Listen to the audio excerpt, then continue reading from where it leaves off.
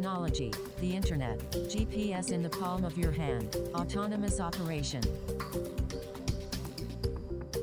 Technology is a driver of our times. Since its founding in 1958 in the midst of the Cold War, DARPA, the Defense Advanced Research Projects Agency, has been a driver of technology. Welcome to Voices from DARPA, a window onto DARPA's core of program managers. Their job?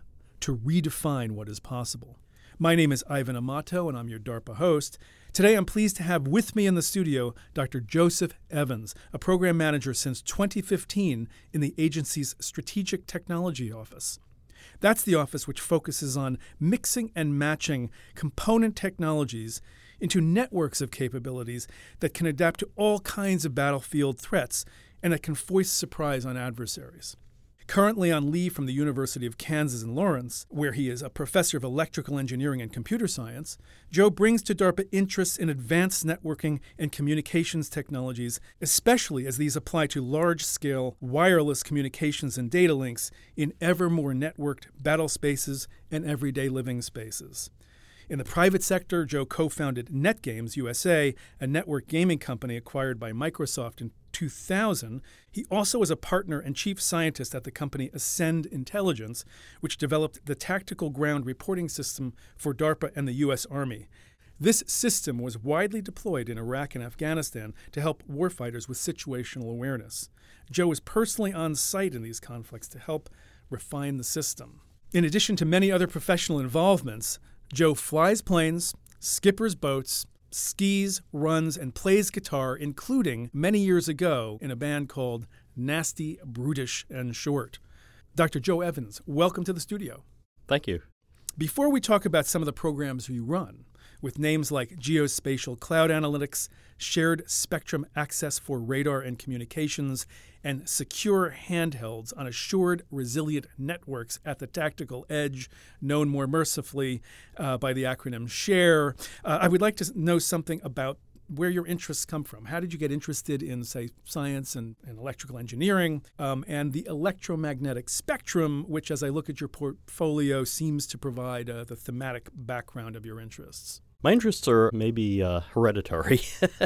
Both grandfathers were electrical engineers, as was my father. They were involved in various things. My grandfather on my mother's side was involved in electrical engineering, did projects for the Navy, and did some work for three-letter agencies back when you couldn't say the names of those agencies. No such agency. No such agency, exactly.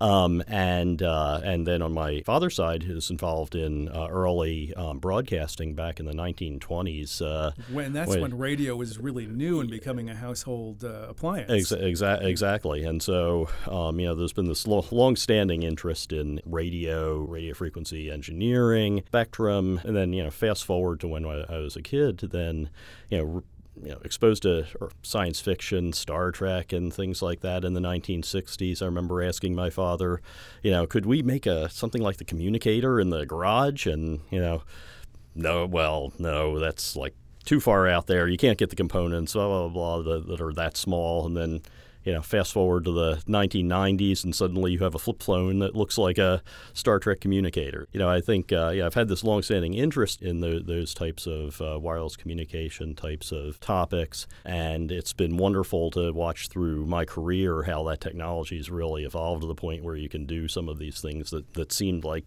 that were science fiction when I was growing up. So it sounds like, even as a kid, you were really immersed, not just in knowing about radio, hearing it, using it, but knowing something about it. I mean, so what I would love for you to do, if you can, is talk a little bit about the electromagnetic spectrum. I've always found it to be a kind of miraculous thing, right? I mean, it's invisible. We have no sense of it directly bodily, and yet we can use our cell phones. We turn the radio on.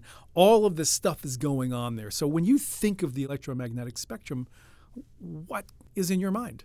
I think of it really as a kind of shared resource like the air, if you might want to put it that way. The ability to communicate through this medium.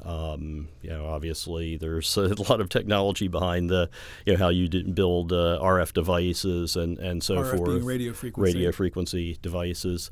Really, in the end, it's a shared resource that we can use for various things like communications, radio, for sensing, radars, those types of things. And it's something that I think as the technology's evolved, we can be more sophisticated about how we use that shared resource of the RF spectrum. I will say it is pretty ethereal, but it is one of those things that you kind of have to visualize how the sharing is going on in this multidimensional space in order to make use of it more smartly. Well, actually, that gives me a good excuse to start in on some of your programs, including one called the Advanced RF Mapping Program, because in some ways, the technology you seek there is trying to make the invisible visible, trying to make what's going on in the electromagnetic spectrum visible. So can you talk to me a little bit about this program, which is at the tail end, right, and transitioning even to the Marine Corps? That's correct. So this is a nice example where you can sort of talk about the original idea of it, its status now, and what you think it's going to do for military capabilities. Advanced RF mapping is really known by the name Radio Map. That's the shorthand we use for that program. And so the Radio Map program is really trying to provide that basic spectrum situational awareness. What's happening in the spectrum? As you say, it's invisible unless we make it visible through computer visualization tools. And so it's a mix of sensing what's out there, so turning existing radios, things like that, into RF sensors, so you can essentially see what's going on in the spectrum. You can sample what's going on in the spectrum. You bring that back over tactical networks, in our case, that the Marine Corps is using, but you bring those back to essentially a PC, think of a laptop, and you run some algorithms on it and generate a visualization of what's happening in the spectrum. In a given area. In a given area. Mm-hmm. And so if you may have a military unit that's operating in a particular area, they generally, many of those Marines or soldiers have radios. You use those radios as your sensors. You bring back all the measurements you can from that area to that location where you can run the algorithms and generate what looks like a heat map, a colored visualization of what's happening in that geographic area in the spectrum. The map shows you how much energy is there by the color of the map, kind of the way that how strong signals are in a particular frequency. How strong the signals are. If you think of like the weather radar that you see, on the evening news, that type of visualization is the way you look at the spectrum, and you can see essentially what's radiating hot in your area, and that may be of interest. You may be curious about what that is. So we have a display that shows, kind of here's what's happening over all the spectrum, and then we have a display that shows you, okay, at this particular frequency, at this particular part of the spectrum, say the frequencies where the Wi-Fi networks are, you can see where the hotspots are. You can see how they are radiating away from their base stations. And can you give just a sense? This is a new kind of situational awareness, right? I mean, I can look around and see if there are adversaries. I can see what kind of military assets that we have and adversaries might have. This has always been sort of more of an invisible sort of set of phenomena. So as a warfighter, if I know this now, how might I put that information to use? So as a warfighter, it's very valuable because you can start to identify maybe signals that you did not expect to be there. So a particular example that we have from some Marine Corps exercises was a Lance Corporal was simply really that day playing with the radio map display and saw something that was unusual, and it turned out to be the sniper team that was out there hiding and not visible otherwise, other than in their RF spectrum spectrum emissions as they're using their radios. So there are things like that allow you to identify what's happening in the spectrum, and then you can decide if that's militarily important or not. You may decide, well, that's an odd signal. Maybe I should send somebody over to take a look. Things like that are possible course of action that you're presented once you can finally see what's happening in the RF spectrum. Right, and now radio map is getting to what we think of here at DARPA as one of the best finish lines that a technology development program can get to, which is to say you're going to hand this off, in this case, right, to the Marine Corps. So what are the next steps for that to happen? What we're doing with the Marine Corps is working with them on some of these various exercises and experiments. And in parallel, the Marine Corps has been very forward-leaning in spectrum operations, essentially, EM spectrum operations. They have been adding it to their doctrine. They have been looking at techniques, procedures, how they might use the electromagnetic spectrum in a warfighting sense. And so they've been forward-leading on kind of some of these ideas of if they have the technology. And so what we're doing, DARPA's developed the technology, and we are transitioning it to the Marines where they can then start to use it in exercises first, and then in the force as we roll forward. So they have identified this as key technology that will be inserted as they roll forward in their budget planning and their program planning. All right, so let's talk about another program. Now, this one not as far along. It's not about to be transitioned yet. This one goes by an acronym SPARC. There's two S's in the front of that, SPARC. That stands for Shared Spectrum Access for Radar and Communication. This does relate to what we were just talking about, especially in the sense of where there's a very busy electromagnetic spectrum, which is to say where all kinds of people and devices want to kind of have access to that. So there you're exploring something called spectrum sharing, and maybe we can just talk about that concept and why that's becoming ever more important. Sure. So one of the issues with the spectrum is that it is very heavily used. You can just think of your cellular, your cell phones. They are using more and more of the spectrum. There's Wi-Fi. And there's millions and millions of them. Millions. It may even be billions by now in terms of Wi-Fi and cell phones. In fact, I'm pretty sure it is. And so there's this heavy use of the RF spectrum. That is a new modern phenomenon. If you look back in the 1960s, 70s, even the 80s, most of the RF spectrum use tended to be governmental and military. And so the advent of cell phones and then laptops and iPads and so forth with connected Wi-Fi. refrigerators, for that matter. Connected refrigerators. All of that has started to really be the dominant use of the spectrum, which means that the military has to adapt to having less and less freedom to move in that spectrum.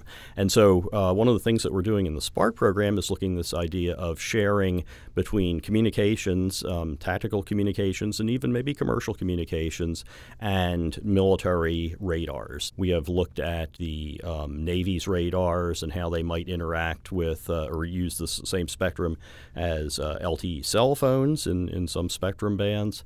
And we've also looked at how military systems can share with military systems. So, for example, we've done some things that have transitioned to the Army where they're developing a radar that will use the radar for communications with other radar sites.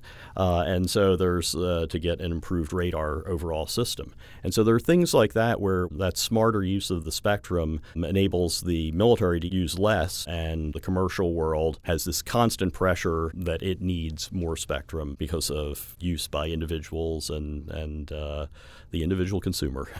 Right, and this sounds like it relates to some work that colleagues in the Microsystems Technology Office are working on. I'm referring here to the Spectrum Collaboration Challenge, which also is really all about trying to bring this whole idea of spectrum sharing, almost like a new ethic on how to use and think about the spectrum, into a really wide context, where even the radios all have to get smarter and know what's going on. Is there a connection? Absolutely. Going back a little bit in my personal history, in 2003 to 2005, I was a program manager over at the National Science Foundation.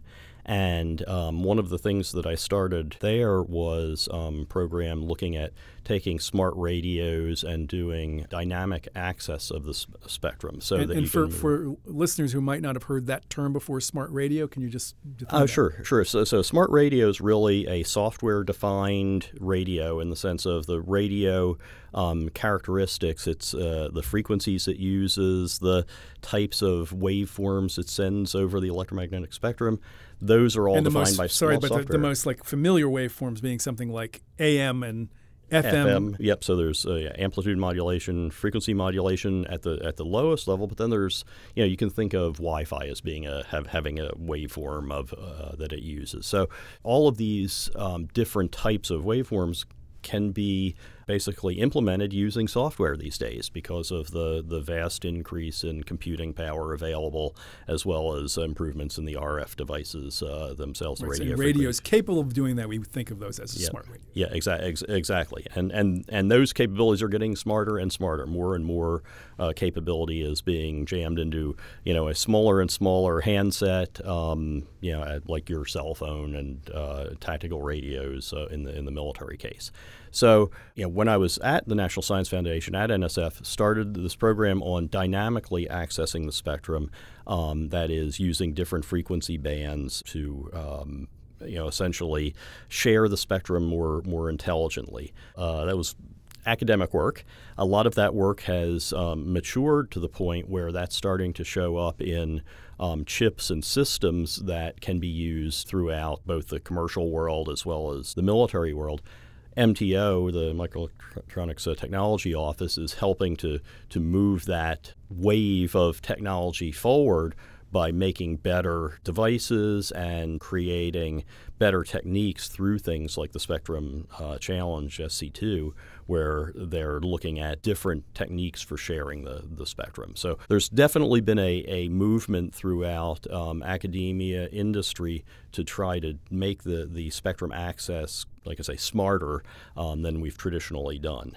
The traditional way of accessing the spectrum has been the traditional bureaucratic, top-down types of ways of managing the spectrum, the FCC, Federal Communications Right, which normally Commission. would say, you get to use this frequency at this time under these conditions, and what we're talking is making this all more fluid, so like all of these connected devices can figure out how to make best use of this incredible resource, the electromagnetic spectrum. Absolutely. And both the FCC and on the government side, there's the NTIA, National Telecommunication Information Agency, I think I got that right, are looking at these new technologies as kind of the wave of the future. And we're hoping that some of these technologies that DARPA is developing will make their job easier, basically, in the future on the policy side.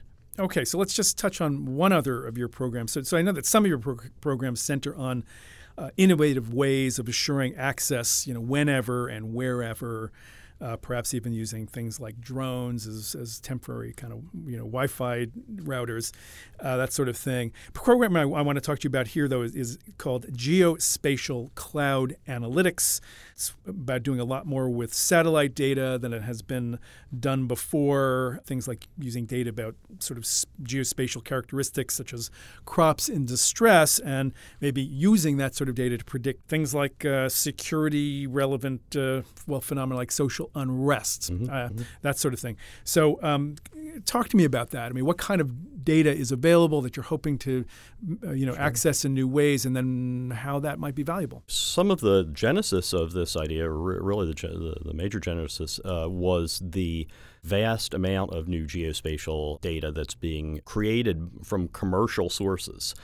So traditionally, the satellite imagery marketplace was government. It was special government satellites taking pictures for either military use or for things like agricultural predictions, things like that. Think Landsat from NASA, some of those types of capabilities. That's radically changed in the past couple of years with the launching of many new commercial satellites. Some are already launched, some are in various stages of deployment, and what that's providing is much more data on a daily basis. One of the ways I like to describe this is back when DARPA was founded, back in 1958, it was really founded in response to Sputnik being launched. And some level of panic in the populace about, the Soviets can see what I'm doing all the time. They're flying over with this satellite and they can see me in my backyard.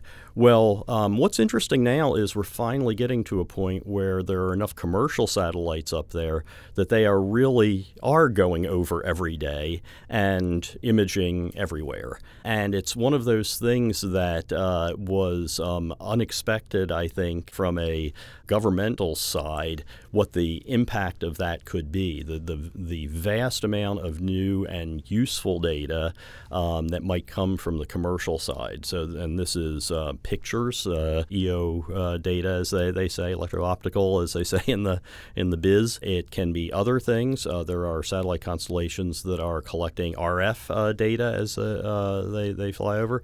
There are commercial satellite constellations that are doing radar imaging as well. Combined, all of these are a vast new data source to understand what's happening in the world. It is so much data, however, that people can't keep up. It is a fire hose of data to an extent that's never been really seen before. People talk about big data. This is bigger than bigger data, just in terms of the amount of data that's being collected from these satellites. So people can't keep up. They can't look at all this data. So then you have to do automated processes, machine learning types of algorithms. You really have to set up the pipelines of processing to get useful information out of all of that data. And what we're trying to do in the Geospatial Cloud Analytics program is make use of all that data to set up the architectures to do that, and then set up essentially business models so that DoD customers can get that information rather than just the data in a sensible way. So the geospatial part of GCA, of the Geospatial Cloud Analytics program, geospatial part is all the new satellite constellations, all that new geospatial data. There is the cloud part, which is, you put it in the computing clouds. You hear about Google Cloud and Amazon Web Services. So it becomes widely accessible. So it becomes widely accessible, and then also can be processed at high speeds in those cloud resources. So you can actually crunch through all of that data in the cloud in order to produce a result out the back that then a warfighter can purchase, essentially. And this is where the analytics come in. So I imagine now the idea is to apply analytics and various kinds of models where you try to now connect this raw data to things that are even more interesting than raw data, which is what it might mean. I refer to the conditions of crops and how that can lead to food security or insecurity, and then that can relate to how groups of people are behaving. Exactly. So for example, as you say, one of the thrusts we have is looking at food security and understanding what is happening in particular regions of the world in terms of how the wheat crop is developing over the year, and essentially using these new data sources that are so much fresher than it ever was before, using that new fresh data that comes in daily or maybe weekly in some cases, but much more frequently than in the past, using that to then crunch these analytics algorithms that predict that this crop is going to do well this year, or this crop of wheat is going to be poor in this part of the world. And what we've seen over even the past few years is that crop failures can lead to social instability. The Arab Spring is cited as one of those examples where that was kind of the spark that led to the Arab Spring. And so if we get a little bit of more advanced warning, maybe we can improve stability by identifying that there may be a need for aid going to particular parts of the world, or at least DoD can position itself so that it's not a surprise. So that's one of the challenge problems in the geospatial analytics program. Another one of our problem areas that we've been looking at is illegal fishing. There's a real problem in certain parts of the world with illegal and unlicensed fishing. There's also non-governmental organizations looking at this problem as well, but we're using that as a way to try to identify when vessels may be showing up in particular territorial waters where they're unwanted. So we're trying to use the program to explore that space and really to push the limit of what you can get from this commercial geospatial data. Right. Now, I don't usually think of the Defense Department as policing, fishing practices around the world. So can you just explain a little bit about how that connects to what might be a DARPA and DoD interest? Sure. And so in the case of illegal fishing, it is also a good proxy problem for general maritime situational awareness types of problems. So, the Navy may desire just an understanding of what vessels are in a particular area and on a kind of large scale. I want to know where, all of the traffic is in the Pacific. And so these new commercial data sources are providing a way to bring together satellite imagery, radar, satellite data, things such as AIS, which is one of the beacons that's on commercial vessels that say, I'm here and this is who I am. There are various things like that can be brought together just to improve overall the understanding of what's happening in the maritime domain. Right. It's interesting you bring this up because just last night I was looking at a website that tries to track as many of the aircraft that are in the air at any one time. It uses something much like an AIS system, one of those beacon, here I am systems. I was amazed to learn that at the moment I was looking at this real-time website that there were 14,000 aircraft in the air at that moment. So this in some ways is a little bit related more in that maritime kind of context. Exactly. And so in the maritime context, the trick is that if a vessel doesn't want to be seen, it will turn off its AIS beacon. And so then you're interested in using some of those other data sources from the satellite data and so forth to understand, well, there really is a vessel there. It just turned off its beacon. Right. So you might go radio dark, but that doesn't mean that you can't be detected. Exactly. Okay, so we're kind of getting toward the end of our discussion here, but because you are someone who has experience in academia, you have experience in the government at NSF before coming here, you have experience in the private sector, you're someone who has a kind of interesting view on the overall innovation ecosystem. And so now that you're here at DARPA, I'm just wondering, what you are discovering about where a place like this fits into that overall innovation ecosystem. Obviously, DARPA has been on the leading edge of technology for decades. Certainly I've been working on and around the internet for most of my career, and DARPA was out there first in terms of networking technology. So it's both led the way and opened the doors for things happening in the commercial world. And I mentioned, the spectrum sharing work. Well, at the same time as I was at NSF working on that, there was another program manager over here at DARPA working on similar issues, and we frequently would work together to move that technology forward. So it's always been on the leading edge. One of the interesting things to me coming to DARPA has been really the opportunity to understand, even in more depth than I thought I had, the specific needs for the military. It's been very eye-opening what problems there are that need to be solved, and one of the things that's been fun is putting together programs that kind of address those specific needs. So, DARPA both does the kind of move the technology forward, but the other part that's been very interesting to me is that DARPA really, I believe, is the key agency in terms of military innovation for the warfighter. The opportunities to think about the kind of big problems facing the Department of Defense, facing the military as we move forward. I'm not sure where else you do that other than a place like DARPA. All right. Now, in addition to your work as a program manager, as a professor at the University of Kansas, I mentioned in the intro that you have these other experiences.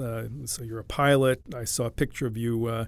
Looked like you were skippering a boat in actually pretty scary conditions, looked like to me. Do you think these kinds of interests have some kind of influence in the way you think about electrical engineering and about how you do your program management? I do think that one of the things that has been helpful from those experiences coming to a place like DARPA is that the opportunities offered to a program manager are very much like skippering a boat or flying an airplane, in the sense that you have great freedom to do what you want. You operate within the limits of the technology, whether it's the airplane or the sailboat, but you have great freedom to kind of set your course. And I really do think that that's a wonderful opportunity we're given. Since you've been here in Washington, have you been able to get into a plane and fly the skies? Around here, not so much. With all the restricted airspace around here, this is probably the single most challenging place in the country to go for a fun pleasure flight.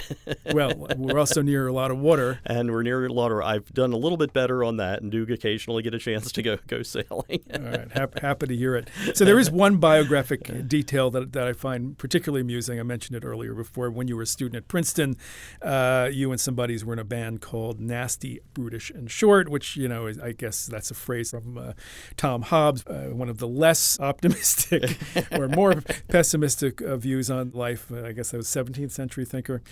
So this does not represent your view on life now, I take it. Absolutely not.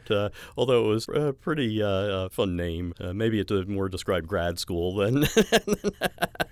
But yeah, no, that was a wonderfully fun band. The list of characters from there, have ended up as university president, a university provost, and I think a senior technology leader at a place that does business with DARPA, so I won't mention it. But well, and a DARPA program manager, and a DARPA evidently. program manager, exactly.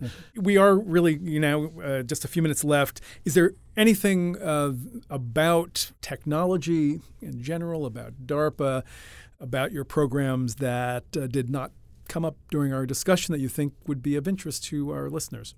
Just a general thought, and that is that one of the other things that's really been wonderful about being at DARPA has been seeing the breadth of new ideas that folks in the science and technology industry are working on and bring in and discuss with us. And it's a broad vision that you don't really get in a lot of other parts of either the academic world or the commercial world.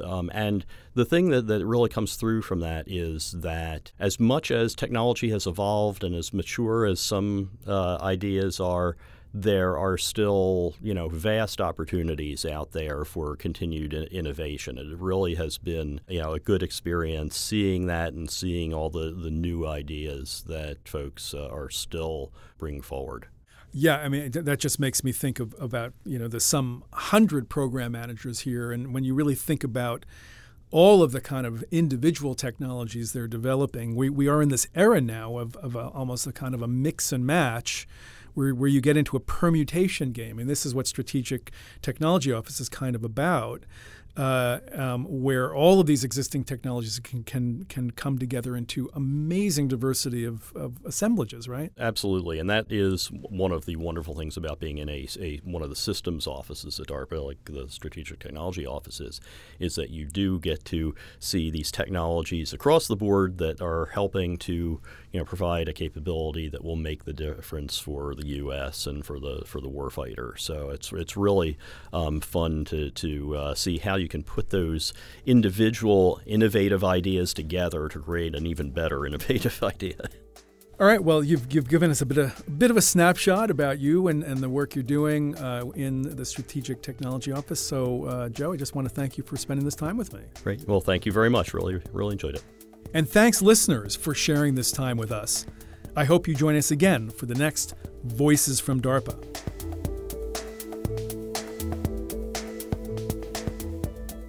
For more information about Joe Evans, the programs he and his colleagues run in the Strategic Technology Office, and the other breakthrough technologies DARPA is working on, visit darpa.mil.